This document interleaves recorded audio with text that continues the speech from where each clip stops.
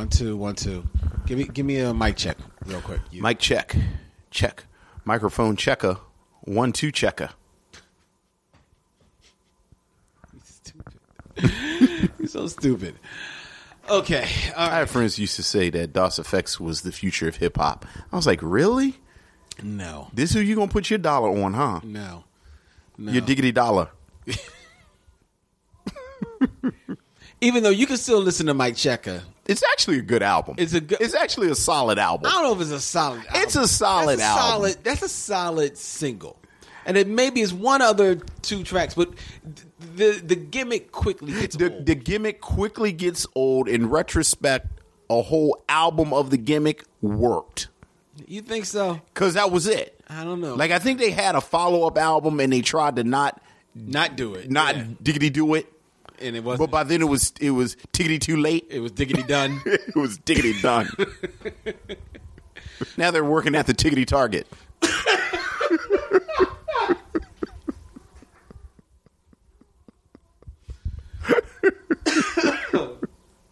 Let's start the show. All right.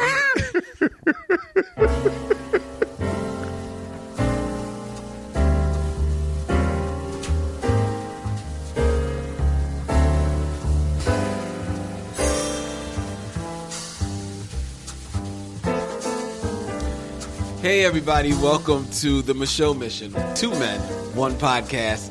Every black film ever made. My name is Len, aka the Bat Tribble, and I'm joined by This is Vincent Williams. It's also Wednesdays, 8 to 10.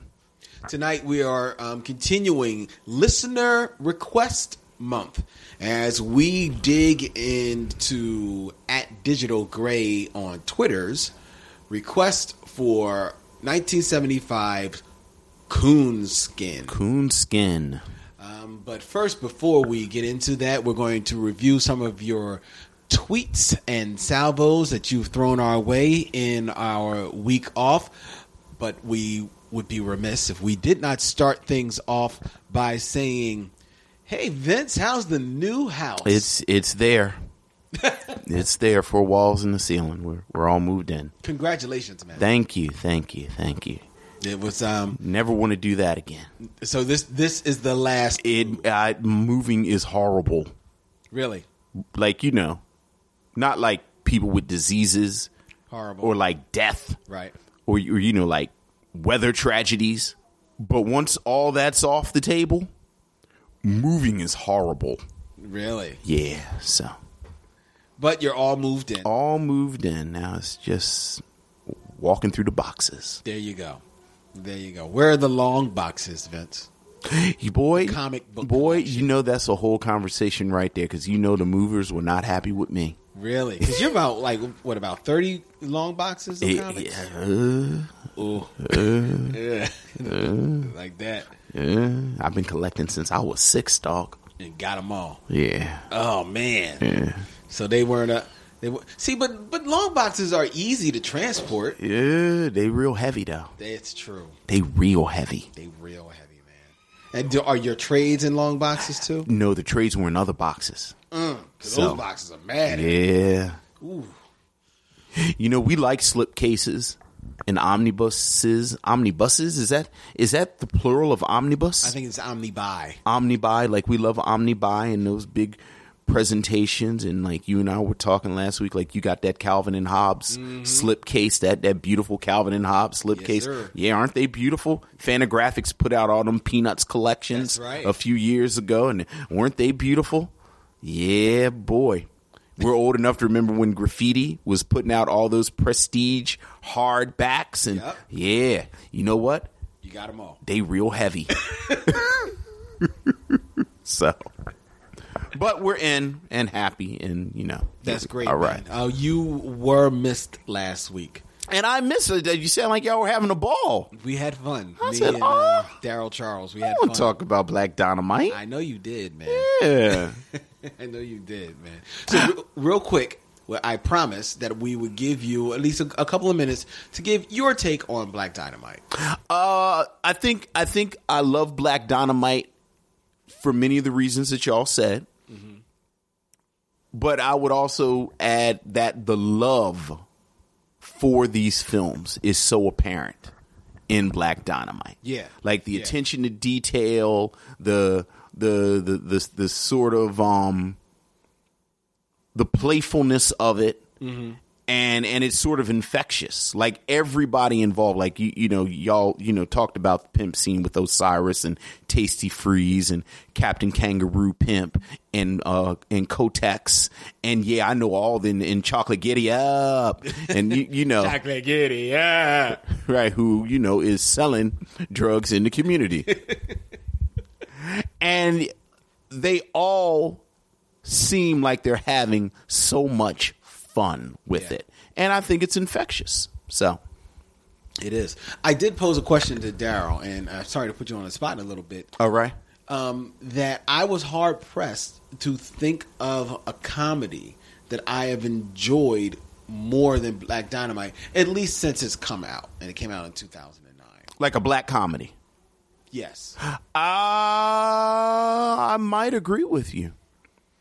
I don't know. I don't know the last time I saw something that made me laugh out loud. Yeah. Like Black Dynamite. Like there have been films that are amusing, but not laugh out loud. Yeah. And again, like, and be smart about it. Yeah. So. Very true. Okay, so we did get some tweets from people. All right. People are listening to our show. That's nice to always know. Nice to know, and are at least are following us on Twitter. All right. I made mention that one of the podcasts that I do listen to is Denzel Washington is the greatest actor ever. Yeah. Oh yeah. It's a podcast with two Hollywood guys going through the filmography of Denzel Washington. Yeah. Denzel Washington. Oh yeah. And they will very often have guests in studio with them. And they had Omar Dorsey. Oh, okay. All right. Of Queen Sugar. Yes. And of the Michaud Mission. Yes. Has been a frequent guest yes. on their show. And I made mention that I was listening to one of their more recent episodes where Omar was a guest host. Yes. And I enjoyed the episode immensely. I'm sure. As I enjoy all of their episodes. But in listening to that, and because of the freer form to that show, because it is strictly a podcast, so they can be free with their language. Yes. That we can't, because our show also doubles as a radio show. They Omar definitely sounded like he was having a very, very good time on that show.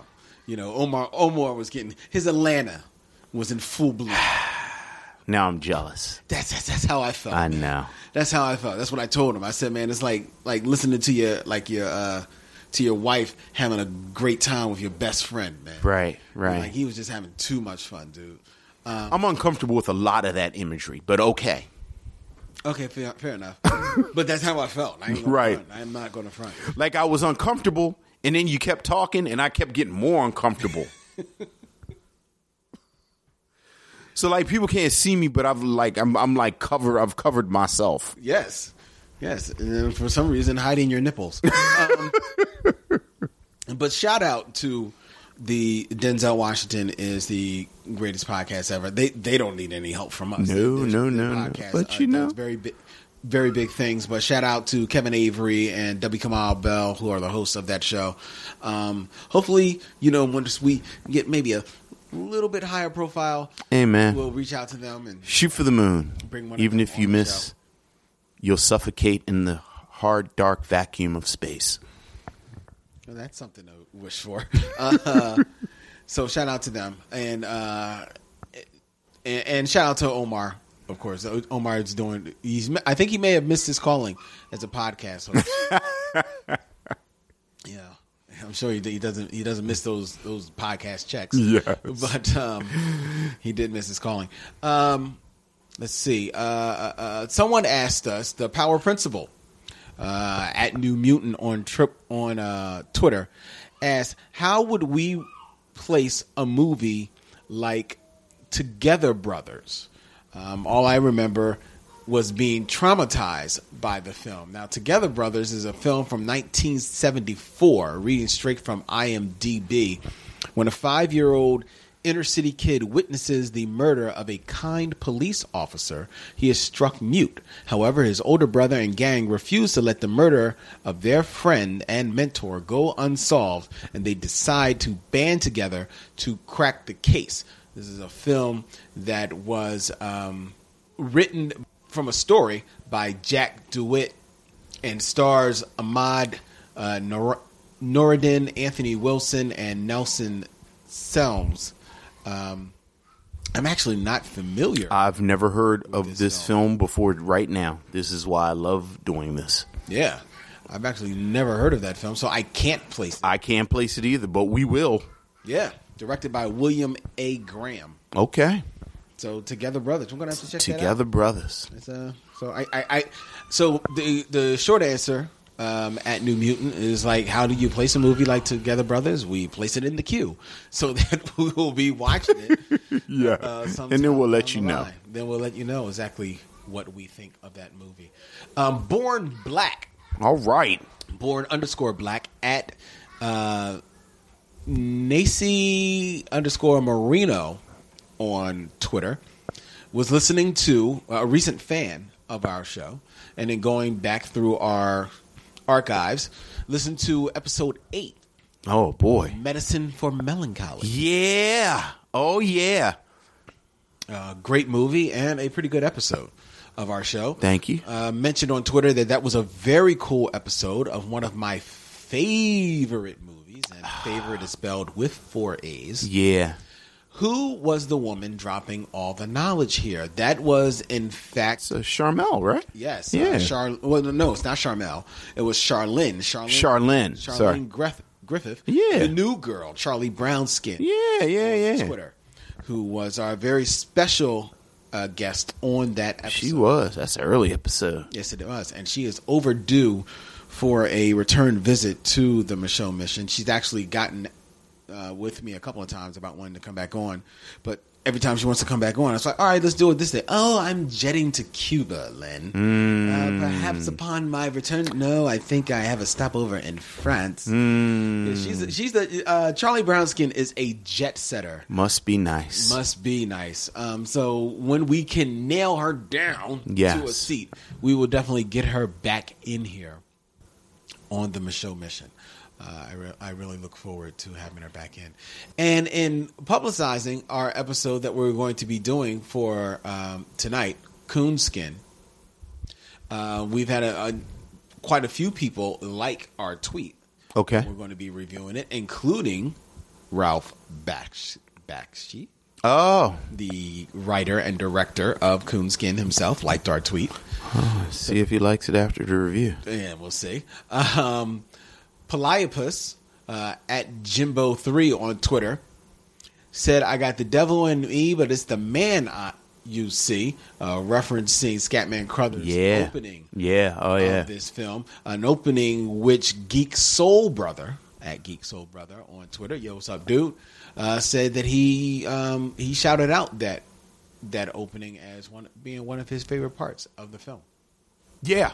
Without getting too much into it, it's actually my favorite part of the film too. Yeah, most definitely. Yeah. We also reaching into the emails. We heard from the first couple of the Michelle Mission, I guess I should say, Dorian Missick. Dorian Missick and Simone Missick. Hey, what's up, Dorian? What's up, Dorian? What's up, Simone? He hit us up, and we're talking about spending our Valentine's Day with the Missicks, and he wanted. He said, look, we are doing strictly business.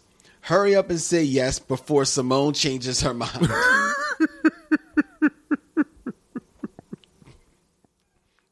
So I did respond to him, okay, but now I will put it right here on record. Recorded record that yes, Dorian, we will review with you and Simone 1991 Strictly Business. Strictly Business. Directed by Kevin Hooks and starring Joseph C. Phillips. Yes. A very young Halle Berry. Tommy Davidson. And Tommy Davidson. Yeah. I cannot wait. How do they pick out Strictly Business? I do not know. That's going to be my favorite part. We're going to say, we let y'all pick. Why did you pick Strictly Business? We got to know. We must know. Of all the Joseph P. Phillips films to choose, why Strictly Business? I say this. Halle Berry is real fine in Strictly Business. Lord Jesus. Yes, she is. So, okay. I mean, hey, man.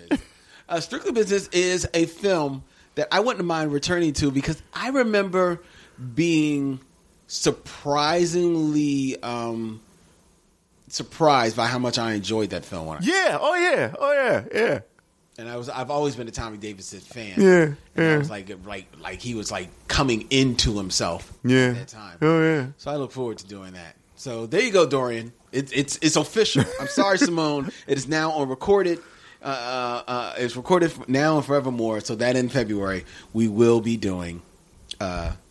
Unless Simone wants to do something else.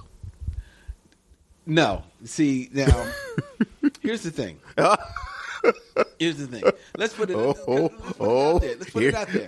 Here's the thing in it. Here's the thing. In the Missick household, okay.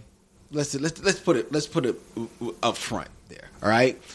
Dorian he's got his thing. He's rocking out with Animal Kingdom on TNT, and he's doing big work on there. But Simone's got that Netflix dollar on Luke Cage. So in the Missick home, things go by what Simone says. I understand that. But on the train that is on the Michaud mission, Dorian Missick is the Missick that calls the shots. He was our first Missick. He was our first Hollywood fan. He was the first person to reach out to us with how much he enjoyed the show and has been a staunch supporter and friend to the show.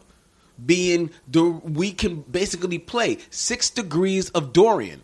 It's through him by which we got to Simone and Omar. And now we'll soon be speaking with Carmen Rogers, the singer Carmen Rogers from Atlanta. Fair enough.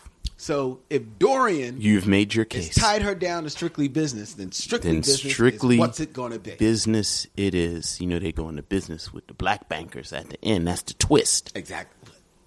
Why are you going to give it away? It's a 30-year-old movie. We've got an older movie to review for you tonight, ladies and gentlemen. It is from 1975, starring the images and voices of Barry White, Philip Michael Thomas. Yeah, Philip Michael Thomas. Where have you been? And Scatman Crothers with hair. It is 1975's Coonskin. I'm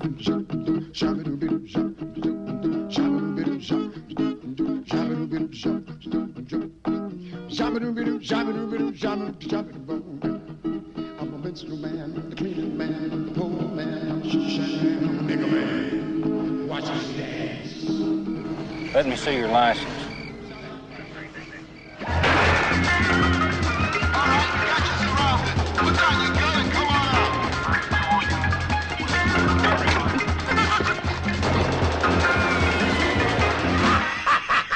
Coonskin, ladies and gentlemen, 1975 live action and animated crime film written, directed by Ralph Bakshi about an African American rabbit, fox, and bear who rise to the top of the organized crime racket in Harlem, encountering corrupt law enforcement, con artists, and the mafia.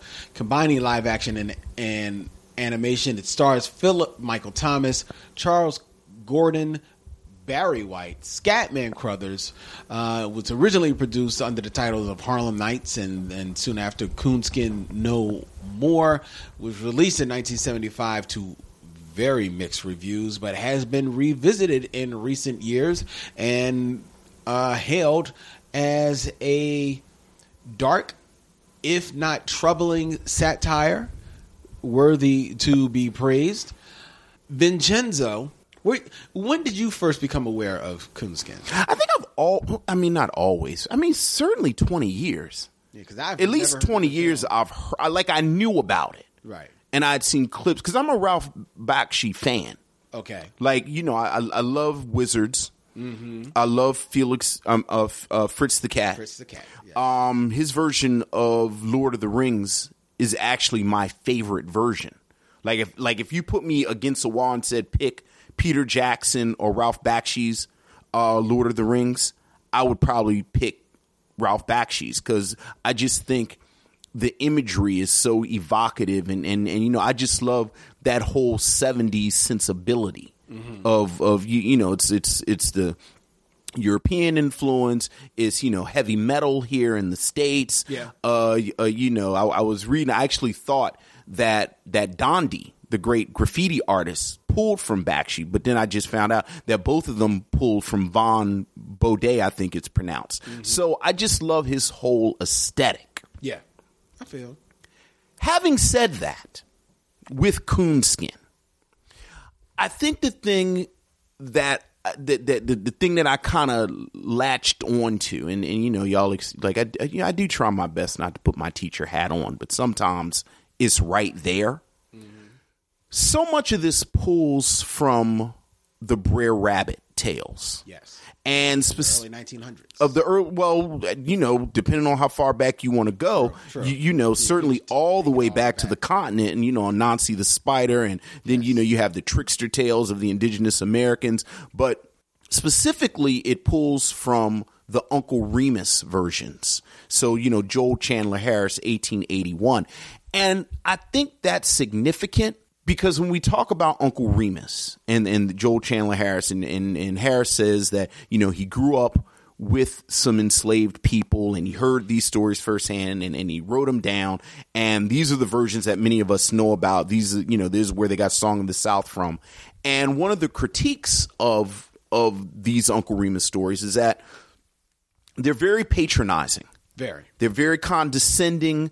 It presents this sort of pastoral imagery of slavery with the happy slave. And Harris meant well. Like, he's well documented as saying that he wanted to show the beauty of these people. But he's just an outsider doing this stuff. Yeah. And I think, there's a vein of whiteness where you have a type of white person who kind of sees almost the performative element of blackness. Like they see the way we move or the way we dance or the way we dress, the way we talk, all of it. Mm-hmm.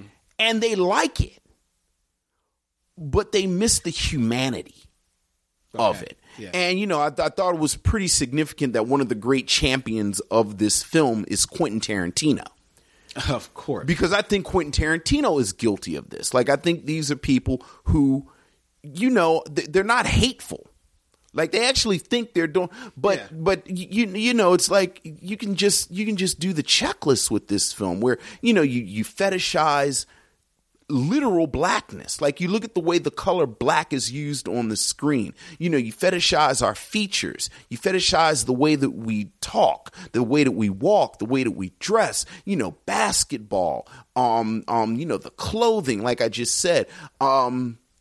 It's this whole deal with the black church. And at this, at this moment, the Black Power movement, and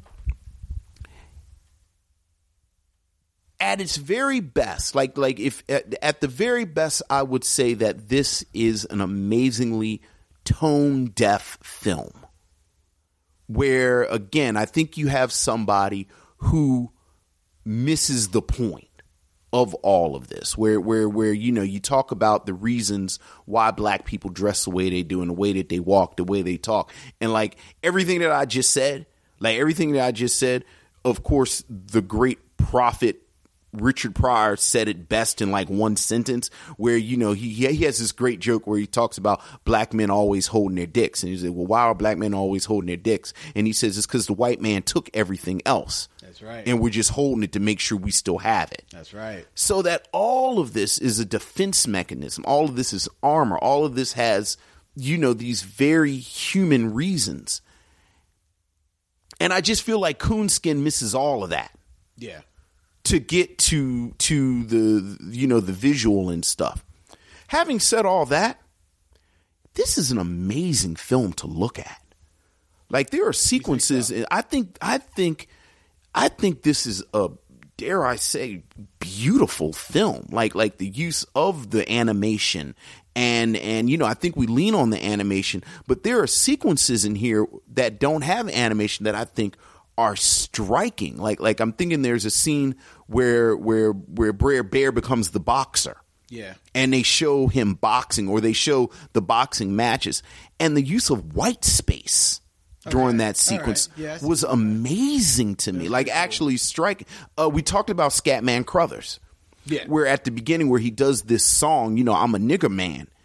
And I would not be surprised if Spike Lee pulled some of the spirit of that and put it into Bamboozled. Okay. Because that pain, that sort of pain that comes from being in this kind of position and having to do this. And I don't know if this is Scatman Crothers. I don't know if this is Ralph Bakshi. But, I always try and give the director his due. That is an incredible sequence at the beginning where he's doing that. Yeah, so overall, like I said, at best, it's amazingly tone deaf. And I understand why people were offended. And he's real loose with the imagery. Very loose. He's real loose with, and I always say, people aren't that loose with like Nazi imagery. Right. But people get real loose with watermelon, and I thought, and it was distasteful. But so yeah, let me stop because I can ramble. That's where it bumped it up against me. Okay, because I do think there's a tone deafness to it. Yet I also can see and want to champion the audacity of the film for trying to satire that the whole situation, or using that story, the Brer Rabbit story, as a form of satire, where I bump up against it hardly, and what keeps the animation or this film from being a beautiful film is, to a degree with me, the rabbit character, there's kind of a beauty in his staunch blackness, right? There's kind of I feel a little bit in the fox character and in the bear character. I'm kind of riding with them a little bit. I'm almost in the bear character, especially in the time that it's set in the 70s. I'm almost seeing a little bit of that character is also reminiscent in some character that you see in some Saturday morning cartoons at that time. Sure, or like the I think the Hurly Burly Bears or something like that. Where I'm bumped up against it is that they're clearly supposed to be African American, these characters, right? And yes, they clearly come from down south, and they're going to Harlem. But in Harlem, the African Americans in Harlem are just these grotesque that are just nothing but stereotypes, nothing but big lips and like either coal black or almost shiftless creatures, like almost lacking of any type of humanity whatsoever. Whereas there is a form of humanity that is seen in almost every other depiction of every other race. Right. Whether they be Italian in the mafia, even though they're grotesque too, there's still some type of humanity there. And specificity. Yes. Like it's specifically not even Italian, but the Italian mafia. Yes. Like this isn't white people. This isn't Italians. This is the Italian mafia. That's true, because the white people, there are white Southerners that are definitely still seen as human. They are he's having fun at their expense. Right. But they're still depicted as humans. Right. The African Americans, I mean, at one point so in down south there are these anthropomorphic animals, yet in New York they're just grotesque. Yeah. Just these things, you know? And that goes for the African American males and the African American women.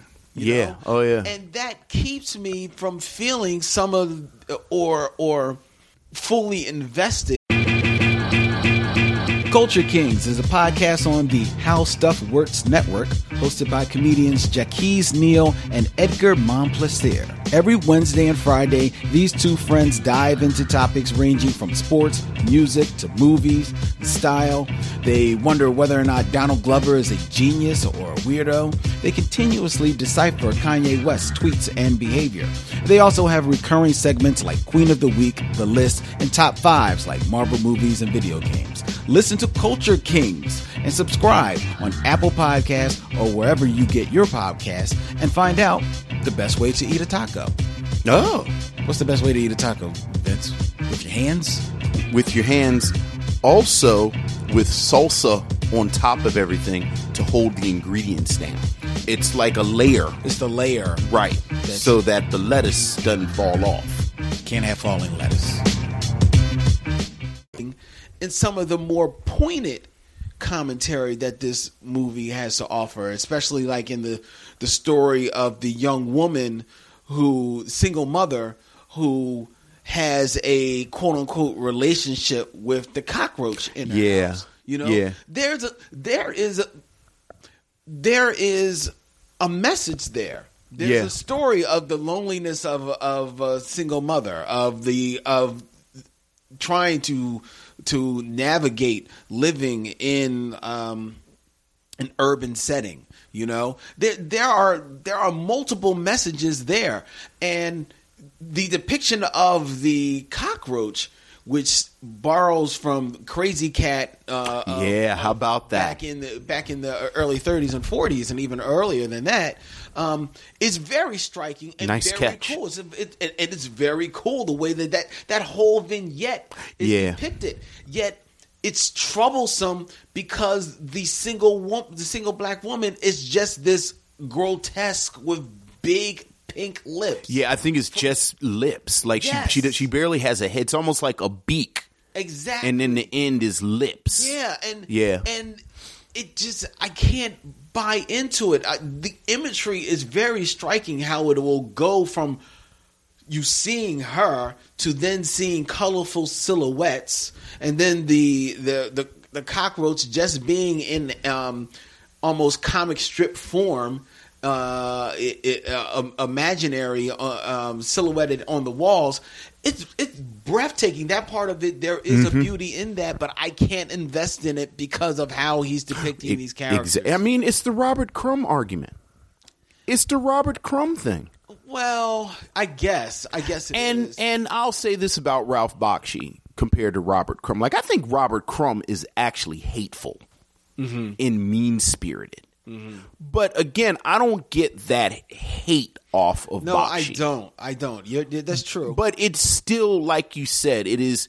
It's the outsider looking. It's the outsider looking in, and it's the outsider who has no direct investment, no direct involvement, and no real emotional connection to this imagery. It reminds me, just to segue real quick. A few years ago, for whatever reason, a bunch of friends of mine, we were invited to dinner at this guy's house, this Italian guy, a nice guy, very nice guy, and I was the only black person amongst this group. Mm-hmm.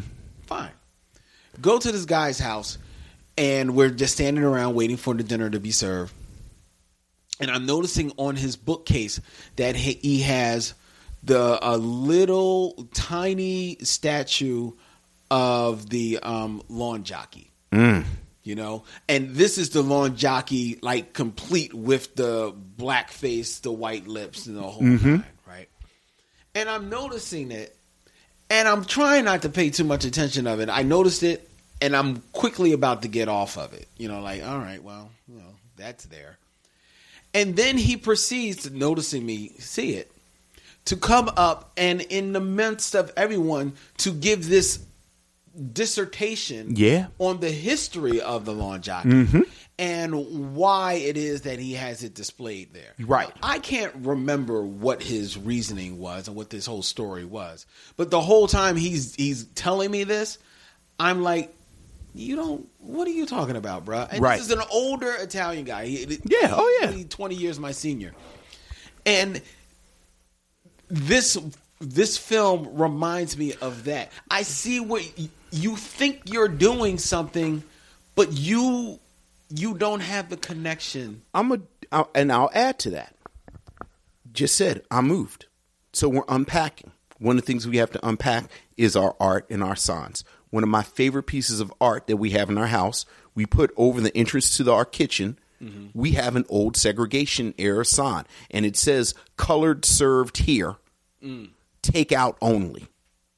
Wow. Which is the part I love them. Like that's why I love it, because it's colored served. Like we'll take your money, but you gotta go home. You gotta go home. And we talked about this for a second with Bamboozled, where there are black people.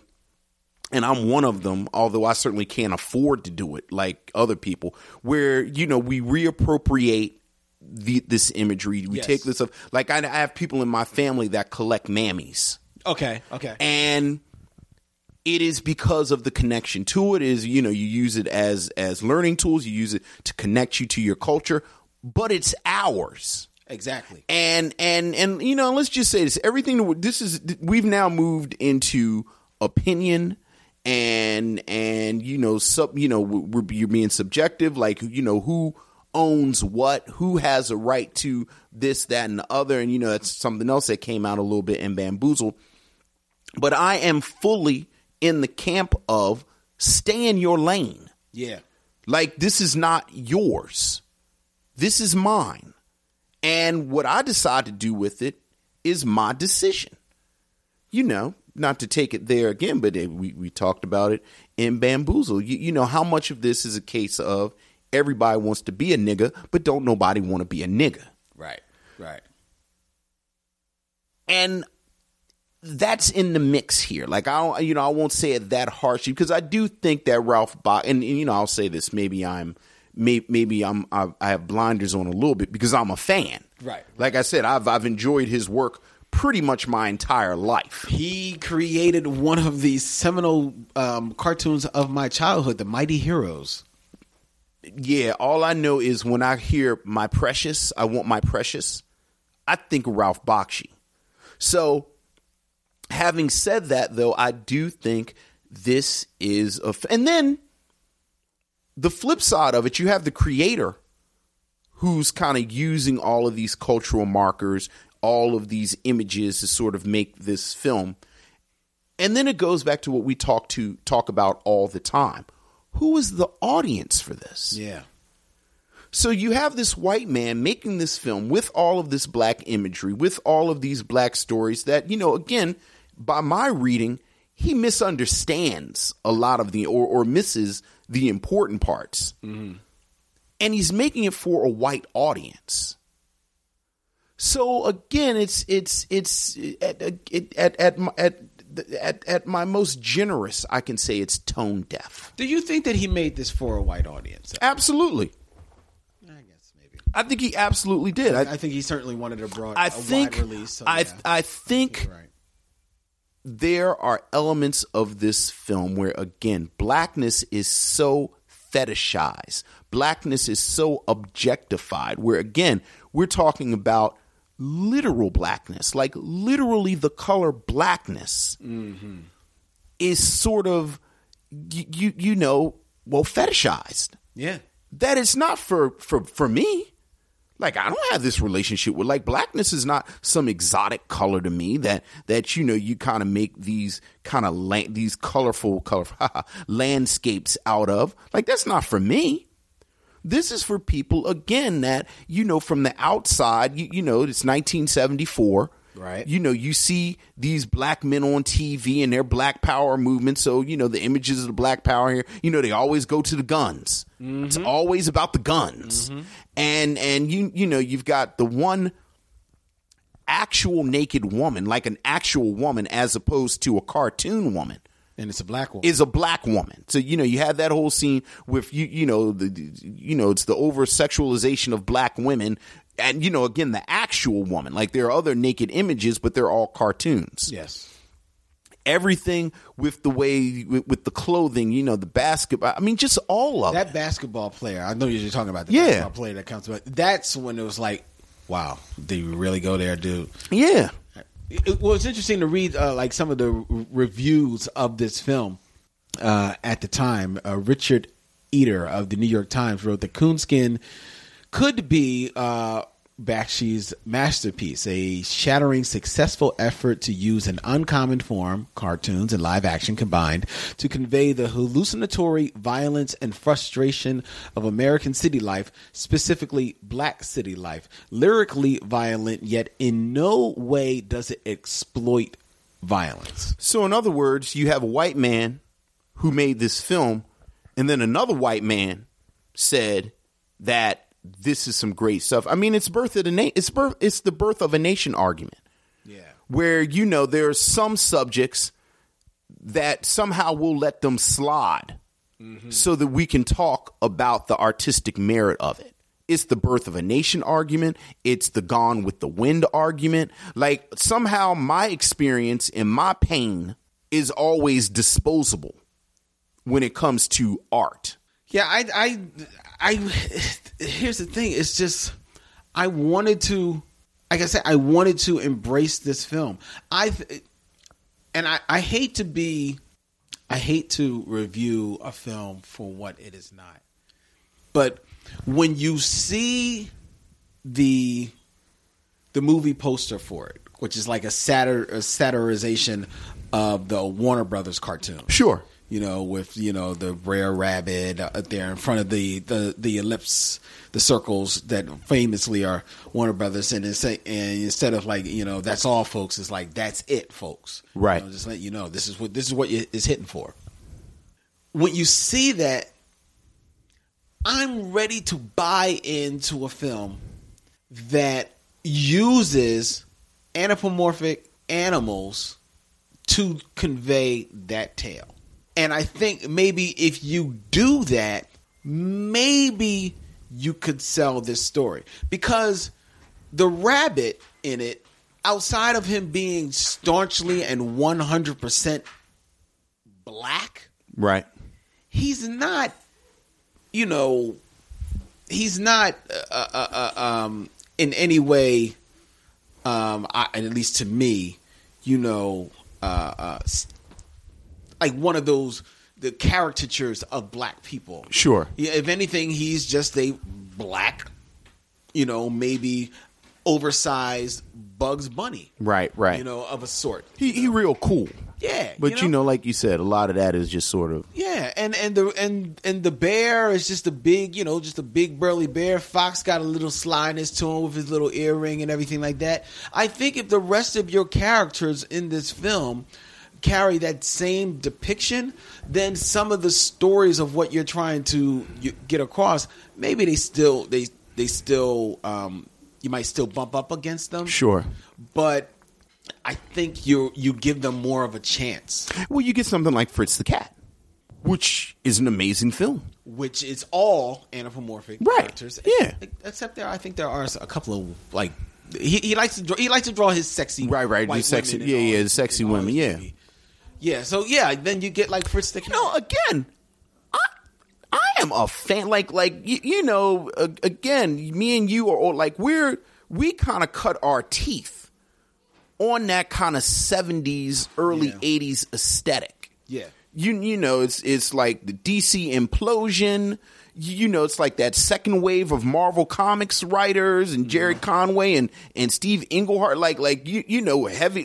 I talked about heavy metal. You know, Mad Magazine and like That's who we are. Yeah. And Ralph Bakshi is right there. He's right there in that whole counterculture media, or almost like post counterculture. Yeah, it is probably right at the end of it, where somehow it was still getting in the hands of kids. Yeah. And I love that. Again, his Lord of the Rings, and what he does with Rodeo Scope, and I love what and even in this, just as pure craft, this is obviously a master at work. But again, I don't like what he used his craft for. Yeah. In this, and for all of the satire talk, I think there's a fine line between satirizing and exploiting, and I don't think that line is that clear.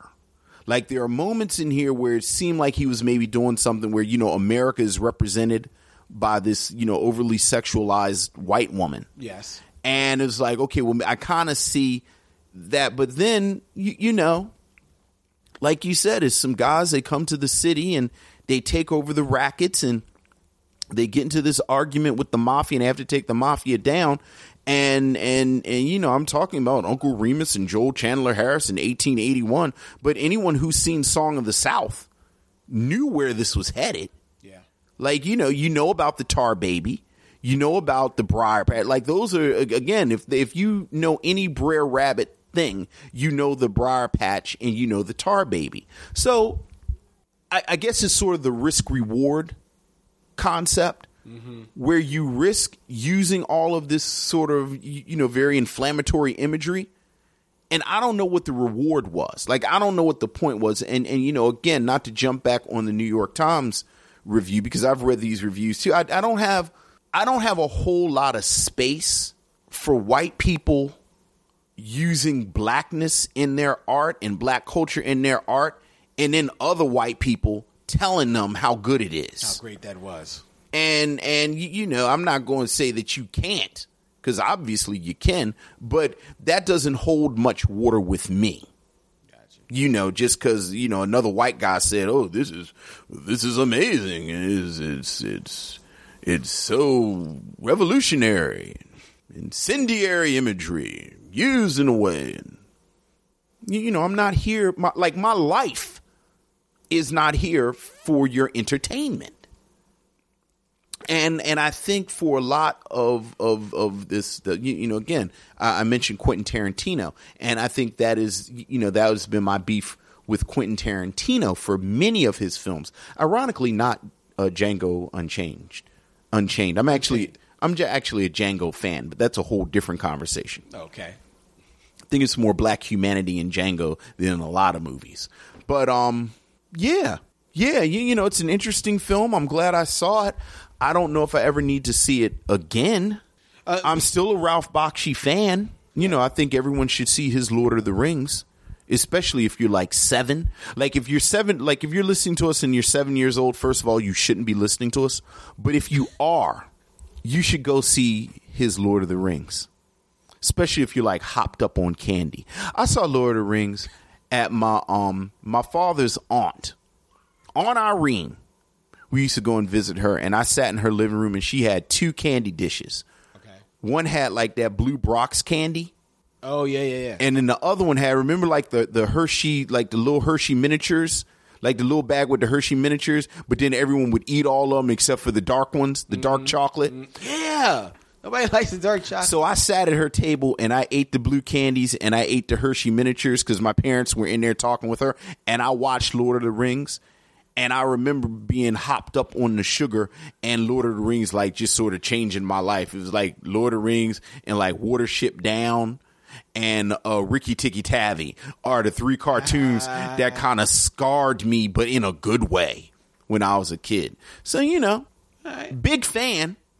Don't know how much of a fan I am of Coonskin. Yeah, I at the end of the day, I can't ride with this film.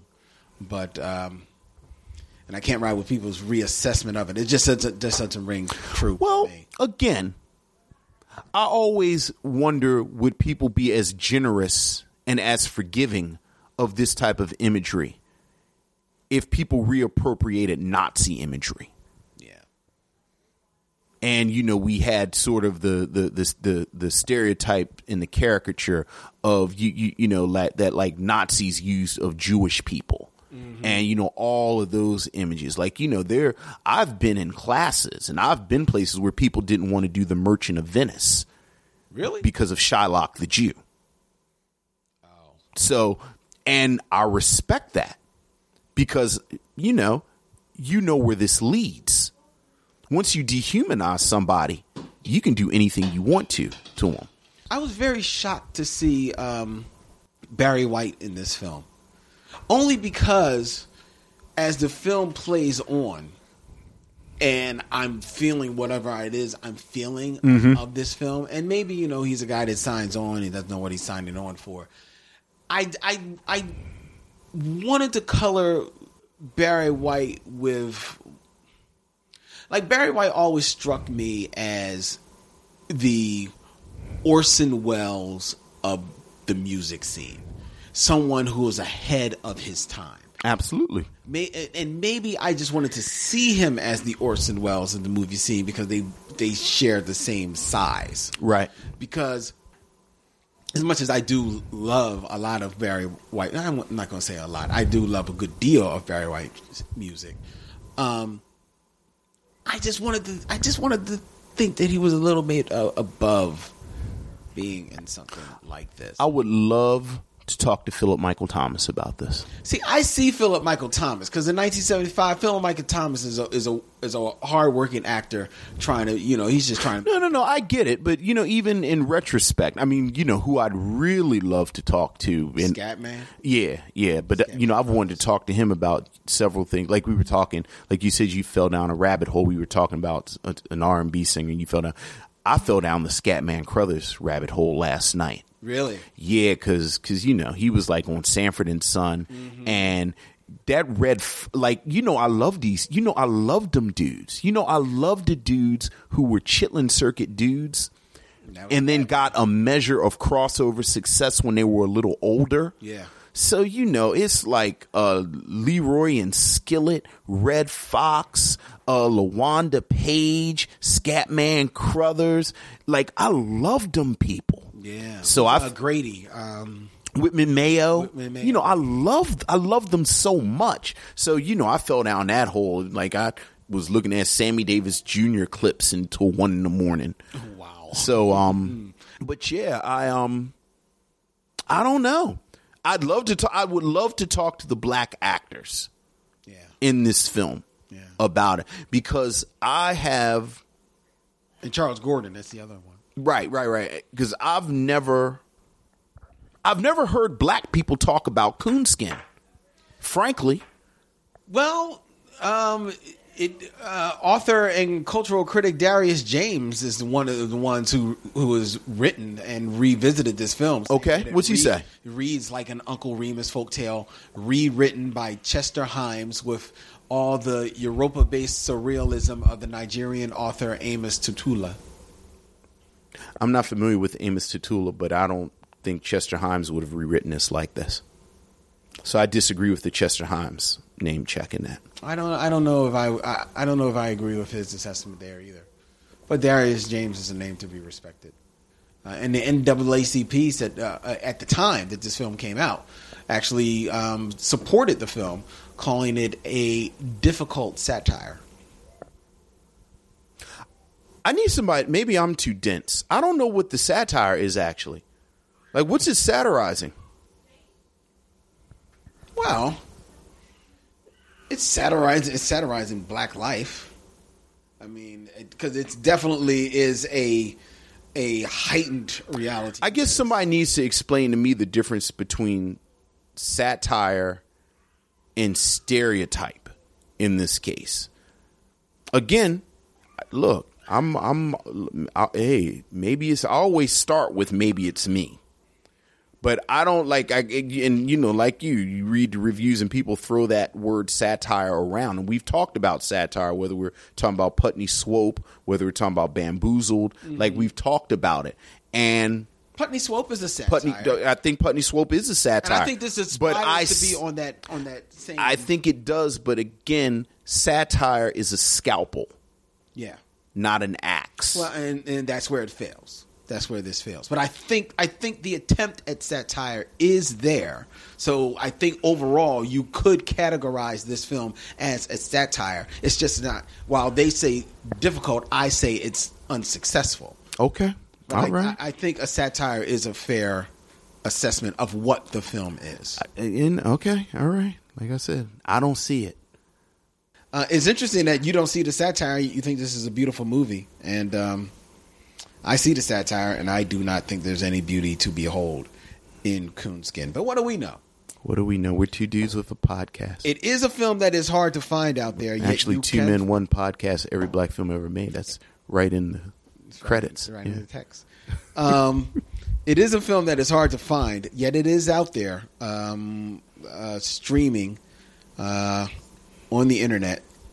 So you can find Coonskin. Yes. And there have been some DVD releases of it over the years. Lynn, would you recommend this film? I do want to recommend it in for two reasons. One, because I do think that Ralph Bakshi is a name of note. Absolutely. In the history of animation. Yes. And because of that, his works are worthy to be seen and appreciated for what they are. However they hit you, however they land with you is however they land. But I think they're worthy to be seen and appreciated. Okay. So I do believe on that note. And then as a cultural artifact in and of itself, I strangely feel that it's worthy to be seen because, like I say, I do believe that there is some satire here and some of the satire that is a little striking. The whole thing with the church and the Simply Savior character and everything like that. There's bits of that kind of like are just as biting as the most visceral satire that you've come across, especially from this time period. So I do think it's worthy to be seen for that level. I think, like I say, where it lands with you is up to you. I think it will land with more people the way it lands with me than the way it lands with you. Because I'm actually the reverse of you, and that scene in particular I thought was cringeworthy for the whiteness in the complete misunderstanding of the black church and the Black Power movement at that moment. But see, I didn't see it about Black Power. I just see it about Black church. Well, yeah, all that, kill Whitey and the guns. We're going to take the money and buy guns and, but all right. I'm thinking about just his performance circa on the stage. Sure. But okay, I feel you. Again, I'm a Ralph Bakshi fan, and if you've never seen Lord of the Rings, if you've never seen Fritz the Cat, if you've never seen Wizards, I think you should, particularly if you're interested in pop culture, particularly if you're interested in what we kind of call nerd culture or geek culture now. I think there's a subversive element to his art. Yes. That I am a big fan of it. And again, I think he is one of the people that has kind of shaped my personal aesthetic and the types of art that I'm drawn to. Mm-hmm. Having said that, if you've never seen a Ralph Bakshi film, I think you should see the ones that I already mentioned. And not Coonskin. And if you have seen those films and you find yourself a fan of those films, then you should see Coonskin. Now, do I think, do I think he is fast and loose with imagery that he has no right to be fast and loose with? Absolutely. Do I acknowledge that me saying that an artist doesn't have a right to use certain things is in and of itself something that could be argued? Absolutely. Am I more than willing to argue that? Absolutely. So there you go. I don't know if I'm recommending it or not, or how I'm recommending it. I know I'm not watching anymore. I do want to note that along with giving big breaks to a lot of African American animators and graffiti artists, he also employed Brenda Banks, the very first African American female animator on Coonskin. So I did want to give him a shout out, praise for that. Listener Request Month continues next week as we look at Real Jeannie B's selection, Straight Out of Brooklyn. Now, weren't we supposed to do Pootie Tang at some point? Are we not doing Pootie Tang? We are supposed to do Pootie Tang. That's coming up. All right. That's coming up. Just want to make sure. Although Straight Out of Brooklyn is a good one. And that's a film. I love listener requests. Yeah, most of these films outside of Pootie Tang, and then that's Matty Rich. That's Matty Rich's joint, right? I've never seen Straight Out. I got a good Matty Rich story. We'll save it. All right. Please. I hope you're enjoying the Micheaux Mission, and I hope you're enjoying the Micheaux Mission every Wednesday at 8 p.m. on WPPM LP 106.5 FM in Philadelphia. Reach out to the Micheaux Mission. Let us know how you're feeling. Email us at micheauxmission@gmail.com, or you can tweet and follow us at Micheaux Mission on Twitter, Instagram, as well as Facebook. Sound good? Sounds fantastic. All right. So as Bill Lee takes us out of here, ladies and gentlemen, I'm Len, he's Vince, and parting we say, we'll see you when it's time to meet again.